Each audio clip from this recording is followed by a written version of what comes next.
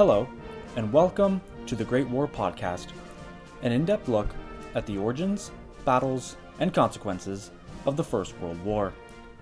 Episode 37, The Trident. As we saw at the end of last week's episode, the campaign of 1916 promised to be the most violent year of the war thus far.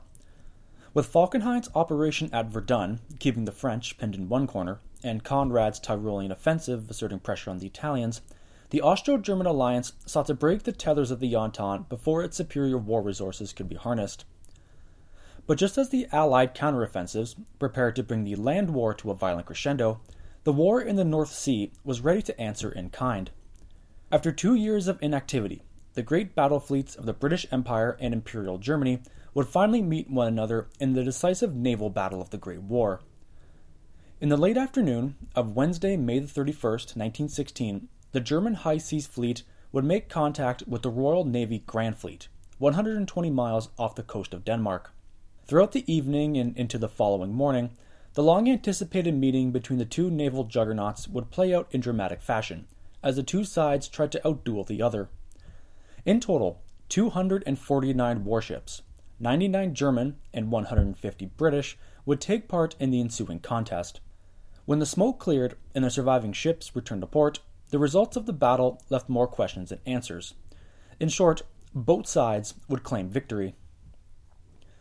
For the British, the Battle of Jutland, the name given due to its proximity to the Danish peninsula, was a Prague victory in every sense of the word. Despite holding the advantage in ships and firepower, they were unable to deliver the decisive victory everyone envisioned. The German fleet had slipped through their fingers, and in the process, extracted a much heavier toll. 3 battle cruisers, 3 armored cruisers, 1 destroyer flotilla leader, and 7 destroyers lay at the bottom of the North Sea, and 6,097 sailors were killed in action. These losses humbled a nation which for over a century expected their navy to defeat any challenger in a single decisive engagement, carrying the Nelsonian tradition to a new generation. Instead, the Grand Fleet, the most powerful arm of the Royal Navy, returned home empty-handed. Its prey had escaped, and its invincibility almost shattered.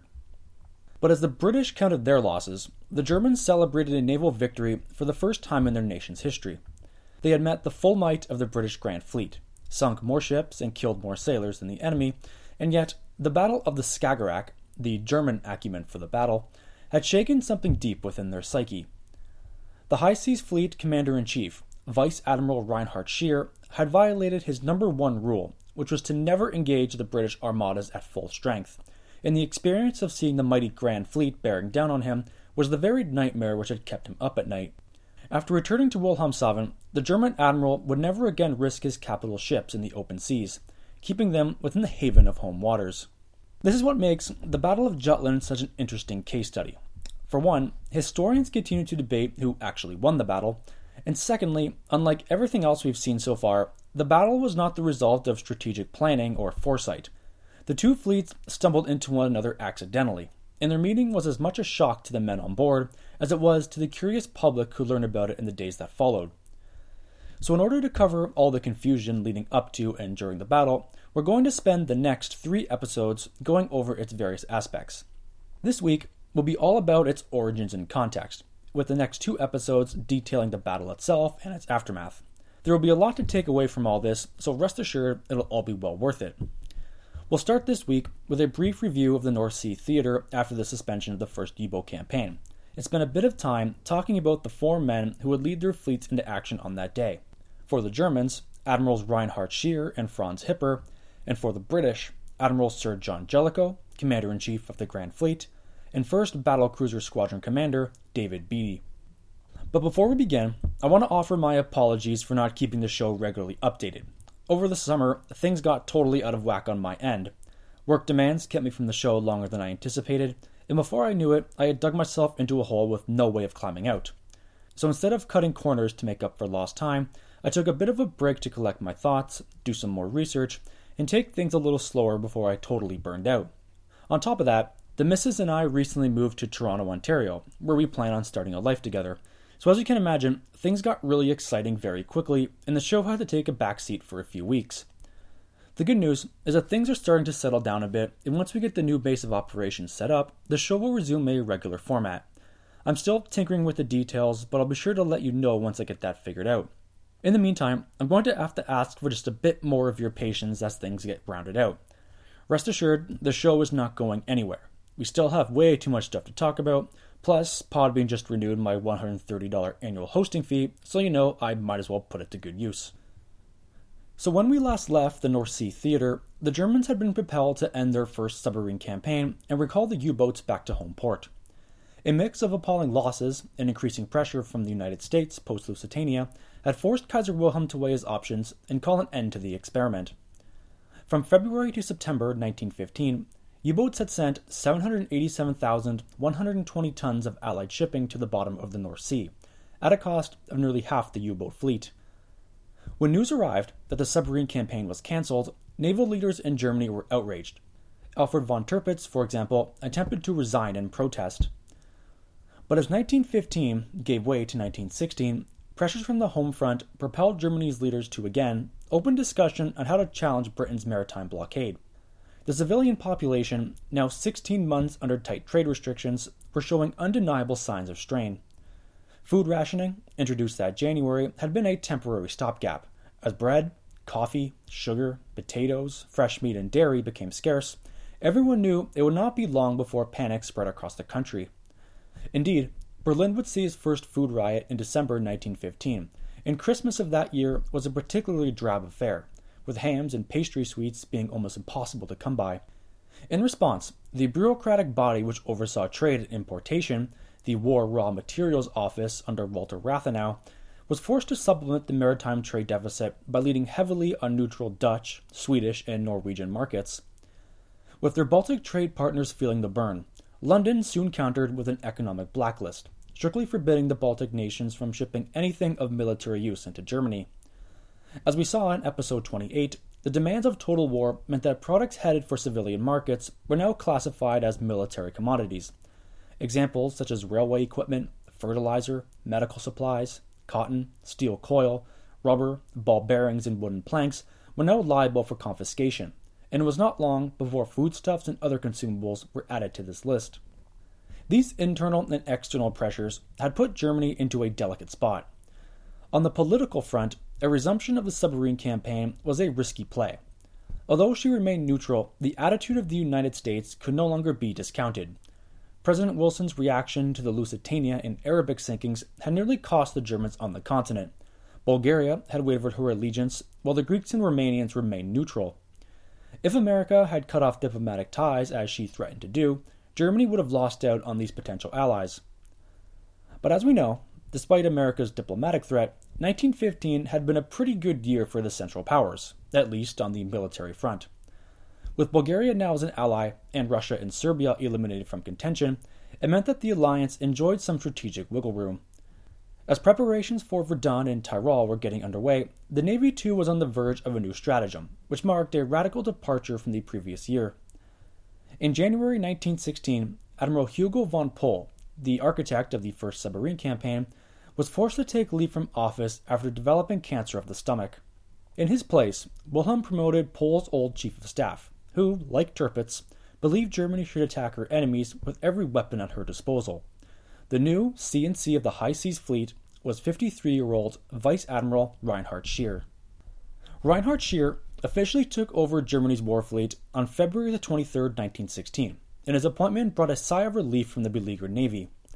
He was a new, cold, calculating leader with an established reputation as a tactician.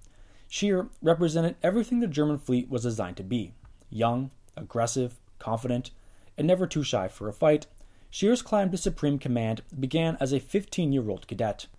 Born into a middle-class family, Reinhard Scheer entered the German Navy in 1882, at a time when it was nothing more than a handful of ships on loan from other European nations. In simpler times, Scheer's middle-class background would have prevented him from any great advancement. But as the fleet expanded under the gaze of Alfred von Tirpitz, Scheer found the opportunity swing open. Like Tirpitz, Scheer took a keen interest in torpedoes, and in 1900 made his mark by publishing a textbook on the tactical use of the experimental weapon. This won him the attention of Tirpitz, who, in 1903, gave him a post in the Navy office where he worked with his new patron on expanding the fleet and drafting the naval laws. After 2 years of land service, Scheer was promoted to captain in 1905 and went back to sea commanding a number of battleships, where he gained a reputation as a strict disciplinarian whose meticulous attention to gunnery tactics earned him the nickname Shooting Bob. Although he was a proven officer, his personality was what set him apart from his contemporaries.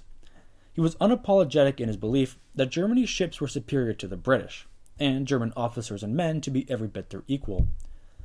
In December 1914, now a 47-year-old vice admiral, he took command of the 3rd Battle Squadron, consisting of the newest dreadnoughts in the Imperial fleet. Having read the exploits of Admiral von Spee's Far East Squadron, it did not take long for Scheer to begin chafing under the Kaiser's imposed inactivity. Despite never engaging in combat, his 18 months of continuous war service qualified him for supreme command, and having served as Hugo von Pohl's chief of staff, was next in line when the top job became vacant. Before we go any further, it is important to point out that Scheer inherited a navy which was still searching for its identity. Unlike the established Royal Navy, whose ships reflected a more confident naval tradition, with the likes of the HMS Victory, St. Vincent, Collingwood, Centurion, and Conqueror, the German fleet really had no tradition to call its own. Most of its ships were named after Prussian army officers or major cities, for example the Seydlitz, Scharnhorst, Blücher, Hanover, and Stuttgart. Even Scheer's own flagship was named after none other than Frederick the Great. My point here is that Scheer inherited a navy which was still in its infancy. The Far East Squadron under von Spee had been the first to really make their mark in the Big Book. Their Pan-Pacific voyage and victory at Coronel was an amazing feat by a nation which 2 decades earlier had no navy to speak of. Scheer was eager to build a legacy which the Imperial Navy could be proud of. His ships were ready, his officers and crew were trained, and the only thing he needed to do was convince the Kaiser to allow regular sorties. The good news for Scheer was that there was no want of encouragement among the naval staff.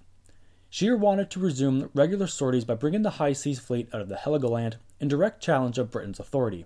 This was, after all, the very purpose for which it was designed for, and having spent decades pouring millions into the project, the idea that the fleet would remain rusting at anchor was, in Scheer's mind, nothing short of cowardice. In January 1916, Scheer's future chief of staff, Adolf von Trotha, wrote the following in a memorandum, which epitomizes the attitude of many frustrated naval staff. Trotha writes, quote, "There can be no faith in a fleet which had been brought through the war intact. We are at present fighting for our existence. In this life and death struggle, I cannot understand how anyone can think of allowing any weapon which could be used against the enemy to rust in its sheath." End quote. Indeed, Trotha's words were music to the ears of officers and men whose biggest challenge so far had been to keep the cobwebs from settling. Many had brothers, cousins, fathers, or nephews serving on the continent, and the horrific casualty reports which filtered through daily was enough to send morale plummeting. But the Germans weren't the only ones suffering from boredom on the naval side.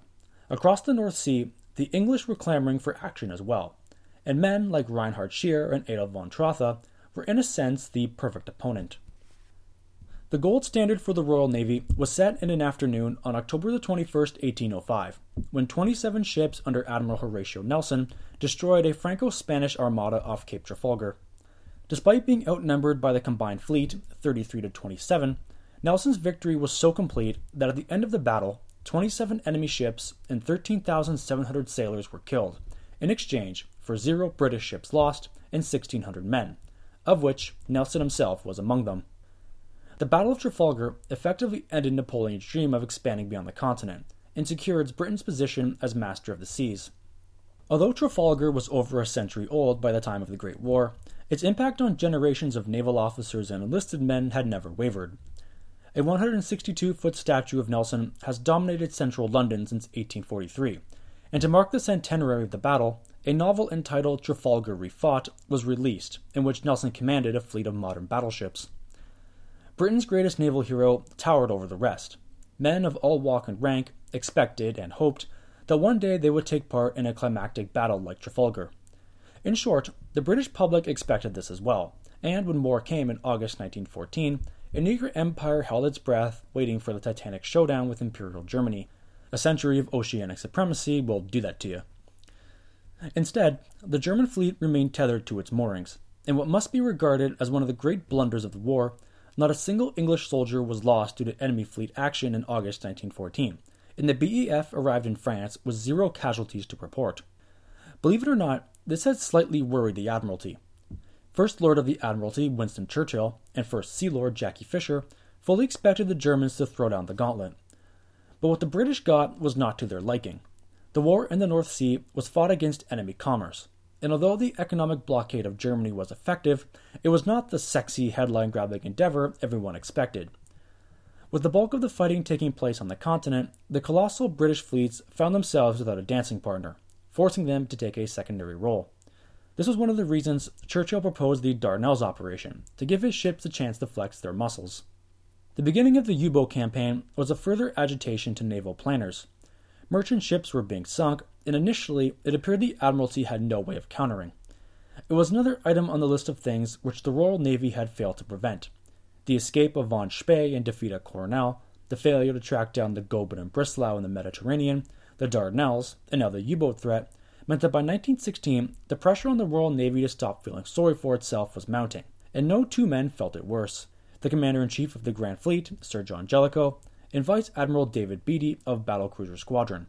Two men of totally opposite upbringing and experiences, yet are irreversibly linked to the decisions made during the engagement of May the 31st. We'll start with Jellicoe.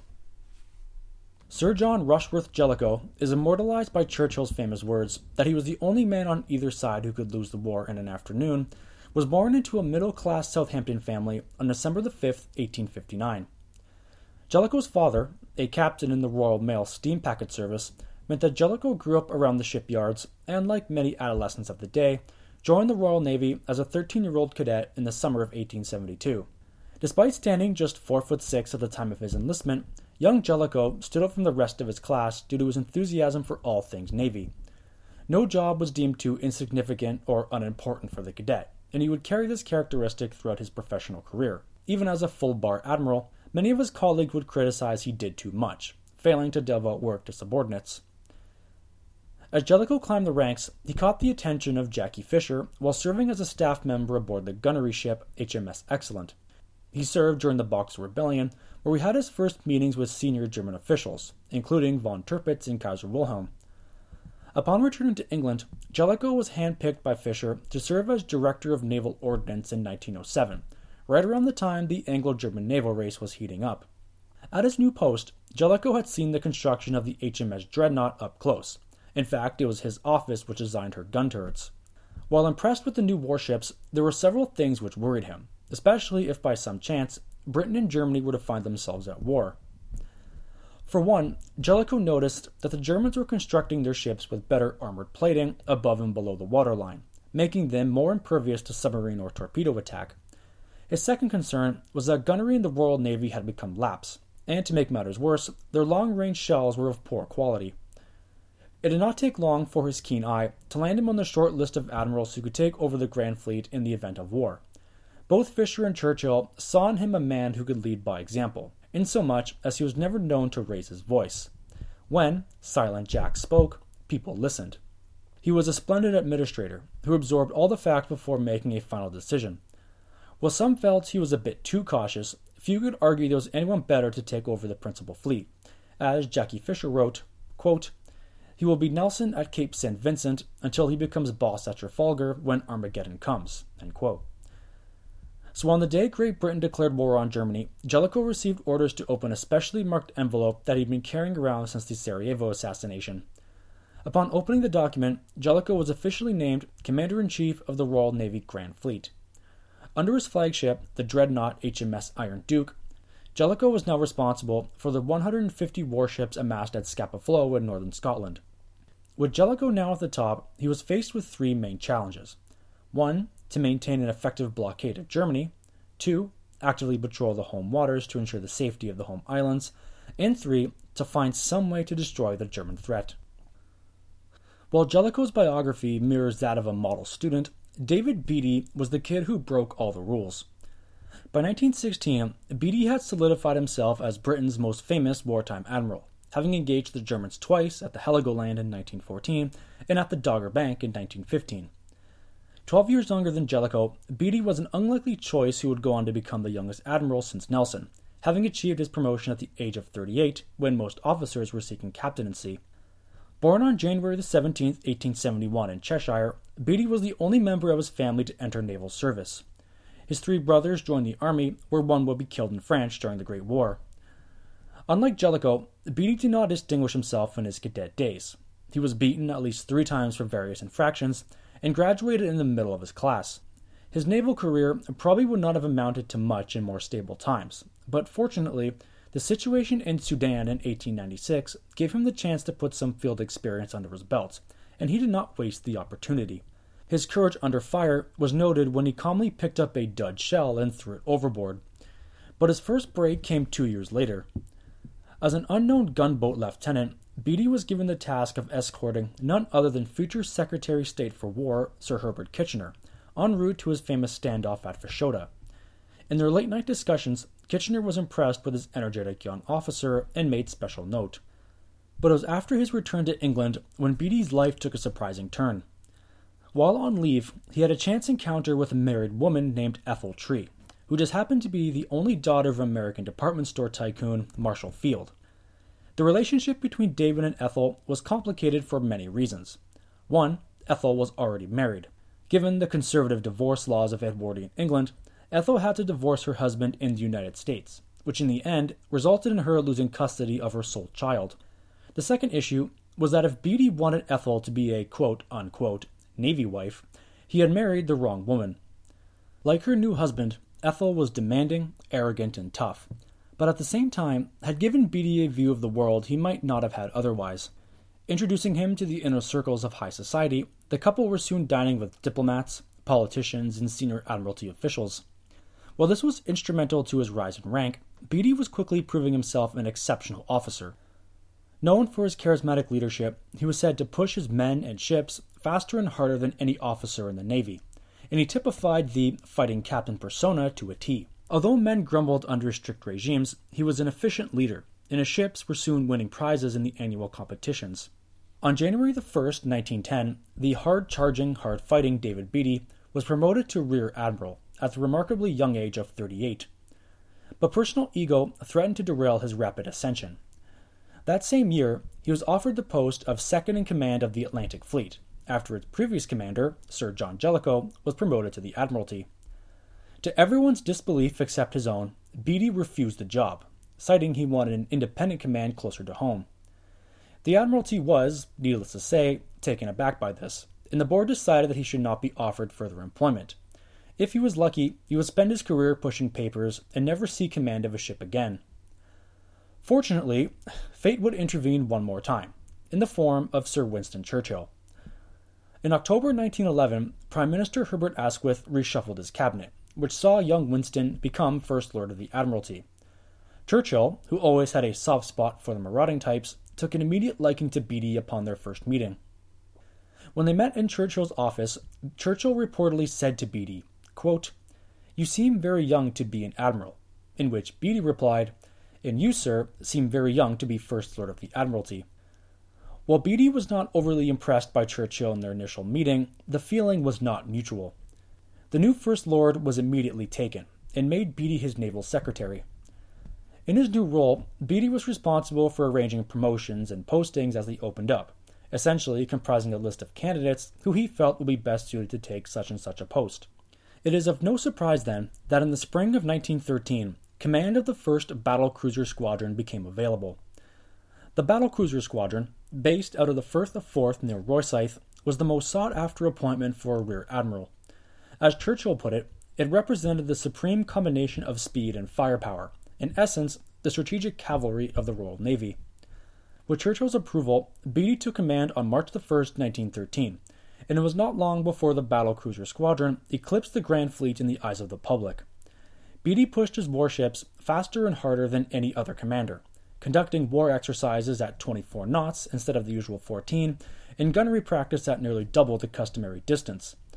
With this, the battlecruiser squadron under Beatty had all the dash and swagger, which in the eyes of the English public embodied everything they liked about the Royal Navy. In short, Beatty was the Han Solo of the North Sea. For Reinhardt Scheer, Beatty's warships presented an imposing obstacle. 1st Battlecruiser Squadron, consisting of 10 modern battlecruisers, 12 light cruisers, and 27 destroyers, was a detachment of Jellicoe's Grand Fleet, and operated like its first response unit. If the Germans were to put to sea, Beatty's vanguard was to use their superior speed to intercept the oncoming fleet, giving Jellicoe and the Scapa Flow ships enough time to swoop in and destroy them piecemeal.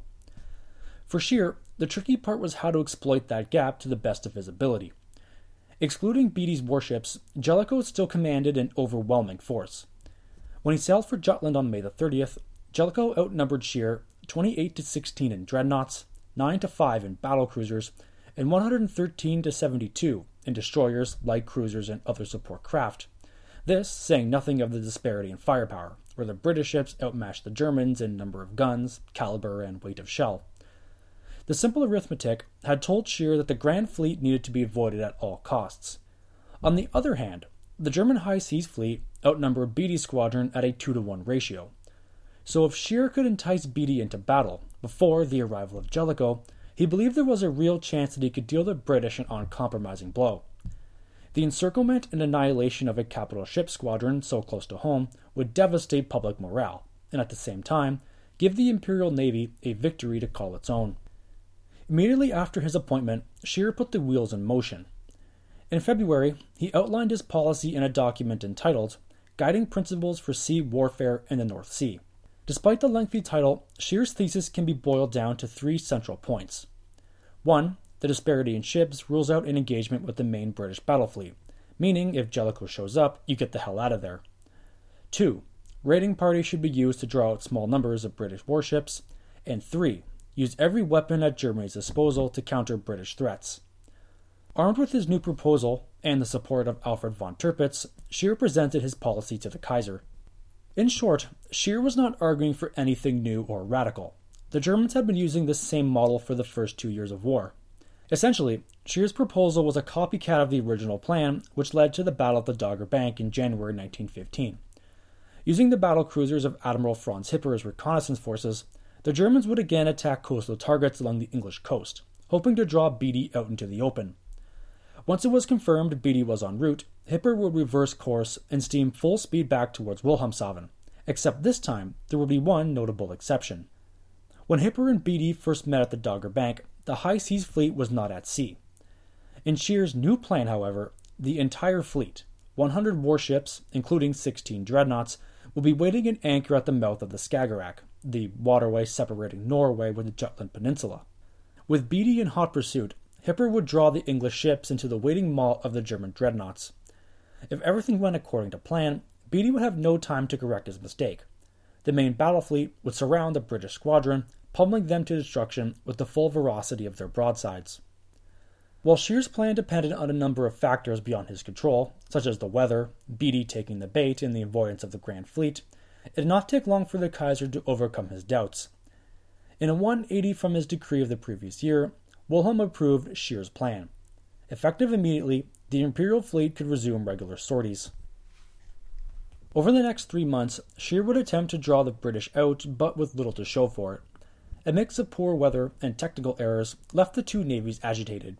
The Admiralty were aware of increasing German activity, yet each time they put to sea, the Germans were long gone. Scheer had made 2 sorties in February and March 1916, and 4 more times in April and May. Only once did the German raiders ever succeed in reaching the English coast. The problem, which Scheer often encountered, was that each time he put to sea, the British were always one step ahead. The High Seas Fleet would be in position off the Jutland, but Scheer would be forced to turn back early when scouts reported that Jellicoe was coming out of harbor. This chess game played out for 4 months, with Scheer and Hipper, as well as Jellicoe and Beatty, returning home empty-handed.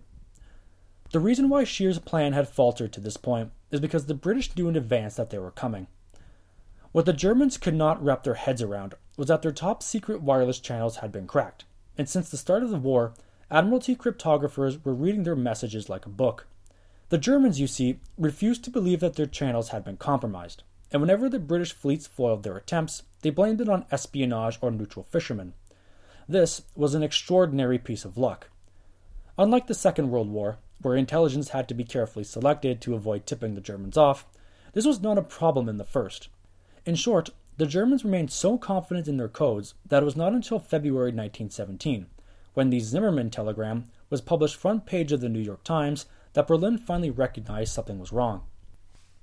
Forming the nucleus of Admiralty intelligence were the efforts of the civilian cryptographers of Room 40. Named after the abandoned room in the London Admiralty building, Room 40 was very much the predecessor of the more famous Bletchley Park in the Second World War. While Room 40 is mostly known for deciphering the Zimmermann telegram, its influence in the naval war and Jutland battle cannot be understated. Formed in October 1914, under the guidance of Rear Admiral Henry Oliver, the Director of Naval Intelligence, Room 40 was the eyes and ears of the Royal Navy until November 1918. Lacking the drama of Bletchley Park and the Enigma, Room 40 had benefited from a few extraordinary pieces of luck from the very start. A German light cruiser, the Magdeburg, had run aground off the Gulf of Finland on the 26th of August 1914. In the excitement, one of the code books containing a key to the cipher had been left behind in the captain's cabin.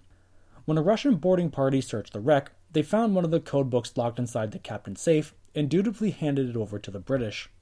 Essentially, these code books were like a dictionary, where cipher clerks would match the letterings in the original message to the appropriate columns, and thus decipher the hidden messages letter by letter. By December 1914, the British had obtained 4 separate code books for naval, commercial, and military channels. Like its successor, Bletchley Park, Room 40 and its goings-on were strictly confidential. Civilians who worked on the project upheld their oath of secrecy well after the war had come to an end. In fact, only a handful of senior officials were privy to its information. Only the First Lord, the First Sea Lord, and the Admiralty War Group knew of its existence. And in terms of fleet commanders, only John Jellicoe and David Beatty were aware of its existence. While the work produced in Room 40 was instrumental to the success of the naval war, its decryptors never achieved the same level of notoriety as their successors at Bletchley. For example, Room 40 never produced an Alan Turing or Colossus machine, although some of its staff, like Dilly Knox, would become important figures in the development of Bletchley. They were brilliant mathematicians, scientists, and linguists who worked long hours for a rather thankless job. Many admirals were suspicious of these civilian codebreakers. It was one thing to decipher a coded signal, but it was another thing to interpret them. Jellicoe, for example, who respected the work of Room 40, wanted all intercepted codes concerning the German fleet to be sent to his own decoding staff aboard his flagship. Jellicoe's primary concern was that by the time it took to intercept, process, and forward the information to the fleets, any intel they received ran the risk of being outdated, or worse, misinterpreted. This inherent suspicion will be justified on the very eve of the Battle of Jutland, which would give the Germans an advantage they didn't know they had. So to wrap things up for this week, Scheer's plans were not producing the engagements he had envisioned. The coastal targets selected for bombardment, usually Lowestoft, Golston, and Yarmouth, were too far south, giving Beatty and Jellicoe added time to put to sea. The closest engagement occurred on the 24th of March, while Franz Hipper was away on stress leave. On that day, the German battlecruisers were temporarily commanded by Rear Admiral Frederick Bodecker. In the early afternoon, Bodecker's squadron succeeded in drawing a small British force out of Harwich. The Harwich force, consisting of 3 light cruisers and 18 destroyers, met the German battlecruisers off the coast of Yarmouth. The engagement was a brief affair. As soon as the British commander saw the overwhelming German force, he turned back to home port. In the short chase, the British flagship Conquest was hit by a 12-inch shell, which caused 40 casualties on board and reduced its speed significantly. However, Bodecker did not give chase. He knew Beatty was steaming southwards in his direction and quickly headed east to meet up with Scheer, heading west from the Jutland. Having heard that Jellicoe had let Scapa flow, Scheer reversed course and returned to the safety of the Heligoland. The results of that day were of bitter disappointment. No significant meetings with Beatty were reported, but it nevertheless resulted in the loss of one of Germany's best battlecruisers, the SMS Seydlitz, which struck a mine, tearing a 50-foot hole in her hull.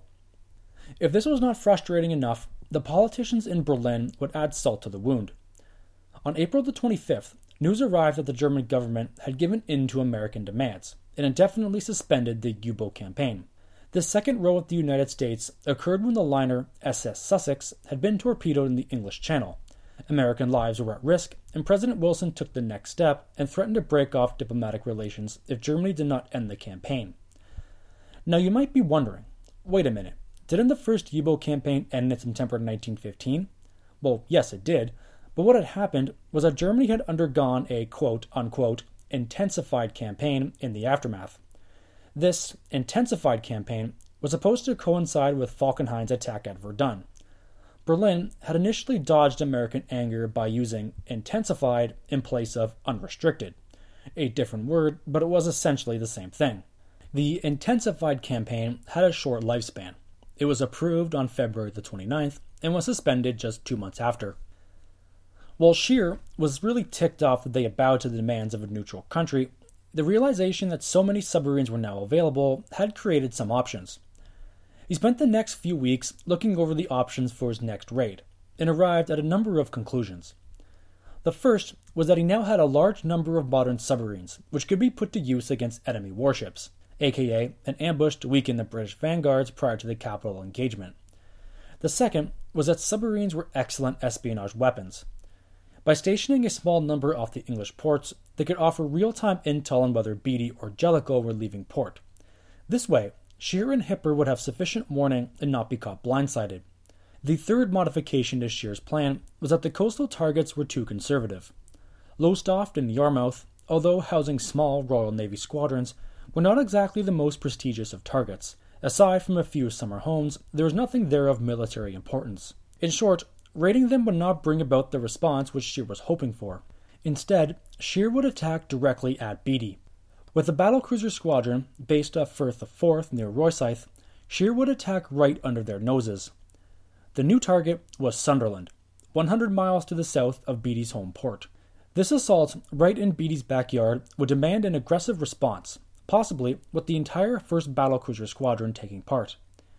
Whatever size of his vanguard, Scheer hoped the submarine screen would knock 2 or 3 Beatty's warships out of commission before the might of the high seas fleet could deliver the coup de grace. With the bombardment date set for May the 23rd, Scheer dispatched his submarines 1 week prior to take up positions off the enemy coast. This proved to be a critical mistake. As usual, weather intervened and the coastal areas were sapped with fog and low visibility. Furthermore, the battlecruiser Seydlitz, damaged in the previous operation, was not quite ready to resume regular sea duties, and Scheer was not able to risk the operation without one of his key ships. Day after day, Scheer and Hipper were forced to wait out the delays, all while the submarines were running dangerously low on fuel. In the meantime, Scheer drew up a Plan B, a final tinkering of his plans which would result with the Battle of Jutland. Aboard his flagship, he adopted a new strategy. Instead of sending Hipper towards Sunderland, he would have the raiding party take a cruise off the Norwegian coast. Their presence in the Skagerrak would undoubtedly lure Beatty out all the same, except now it would require the British to steam further from home waters. Theoretically, this would also give Scheer a 6 to 7 hour warning if Jellicoe had joined the pursuit, more than enough time to destroy Beatty's armada and make it back home. It was not until May the 30th, 1916, that Scheer decided the operation must continue. With submarine and Zeppelin reconnaissance hindered due to weather, the Imperial Navy would proceed with Scheer's Skagerrak plan. At 2 o'clock in the morning, on May the 31st, the gates of Wilhelmshaven swung open. Franz Hipper's first scouting group was the first to leave. Under his command, divided into smaller squadrons and flotillas, were 40 ships, 5 battlecruisers, 5 light cruisers, and 30 destroyers. After Hipper's group navigated the minefields and cleared the Jade, the main battle fleet began their procession. At 3:30 a.m., 16 dreadnoughts, 6 pre-dreadnought battleships, 6 light cruisers, and 31 destroyers crept their way from port. As dawn broke, 99 German warships were at sea. Unfortunately for Reinhardt Scheer, his fleet's movements had not gone undetected. In the depths of the Admiralty building in London, Room 40 had intercepted his wireless messages several hours earlier. Almost as soon as he ordered his ships to raise anchor, Beatty and Jellicoe had already put to sea. Around 5:40 in the evening, on Tuesday, May the 30th, the first reports indicating that the Germans were intending to sail within 24 hours began to percolate. And by 9:30 that evening, Beatty's first battle squadron was already at sea. Thanks to this intercept, the British had a 4-hour head start, meaning that the Germans had less than 2 hours to lure and destroy Beatty's ships before the arrival of Jellicoe and the Grand Fleet. While this should have been a decisive advantage, a critical blunder in Room 40 almost derailed the whole operation. As we saw earlier, the admiralties of the fleet were not overly comfortable with the civilians being their eyes and ears, and at this crucial moment their suspicion was justified. On the morning of May the 31st, with both nations' fleets steaming on a collision course, the Director of Operations at the Admiralty, Captain Thomas Jackson, found himself imprinted in the history books for all the wrong reasons. On that morning, Jackson entered room 40 and demanded to know where the wireless stations picked up the call sign DK, which was the call sign for Scheer's flagship. It was a straightforward question, but the problem was that Jackson had a profound distrust of room 40's activities, and he resented the fact that civilians could interpret naval signals with as much authority as the admirals. Needless to say, Jackson's attitude did not endear him to room 40's staff, and they responded to the inquest with a straightforward answer. The last signal coming from Scheer's flagship indicated that the High Seas Fleet remained anchored in Wilhelmshaven.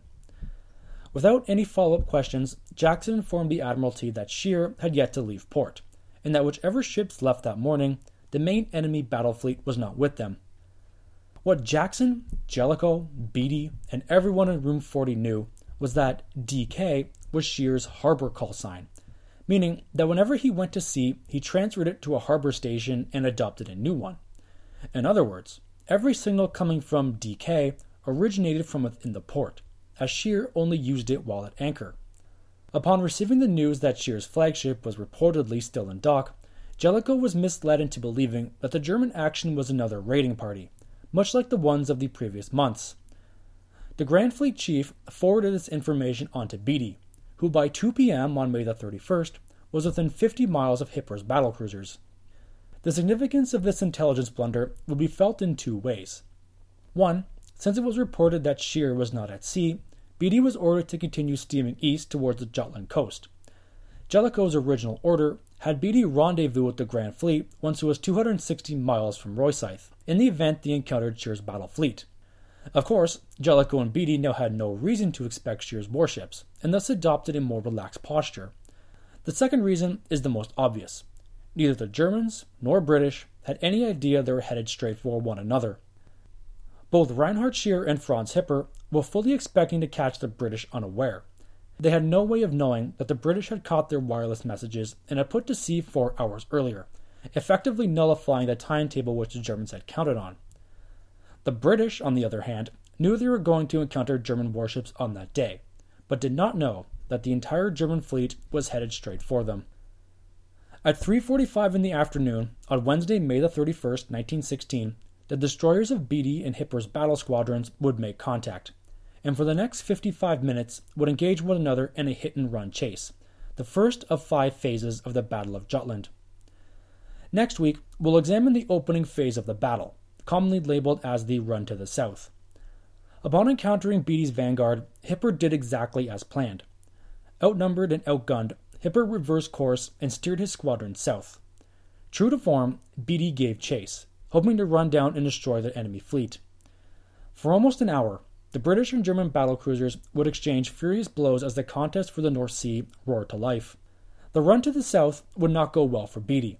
His 26,000-ton flagship, the HMS Lion, received heavy damage, while 2 of his best battlecruisers, the HMS Indefatigable and HMS Queen Mary, would suffer cataclysmic explosions, killing 2,300 sailors and officers before the fight was over. Despite the loss of these 2 great ships, Beatty did not give up the chase, and by 5 p.m. that evening would see the silhouettes of Scheer's High Seas battle fleet materialize out of the mists, bearing down at full speed. Alright, that's it for this week. Check out the website at thegreatwarpodcast.podbean.com. There you can find a list of sources and contact information if you wish to get in touch with me. If you have any questions or comments, feel free to send me an email at thegreatwarpodcast@outlook.com. Again, that is thegreatwarpodcast@outlook.com. If you're interested in supporting the show, we have a donate button up on the homepage. So if you have any loose change you want to unload, feel free to make a one-time donation. Every little bit helps, and it goes a long way in keeping the show going. Another way to help out is to look us up on iTunes and leave a 5-star review, which will help keep us afloat in the rankings and attract any new listeners out there. Thanks for sticking by, and we'll see you again shortly.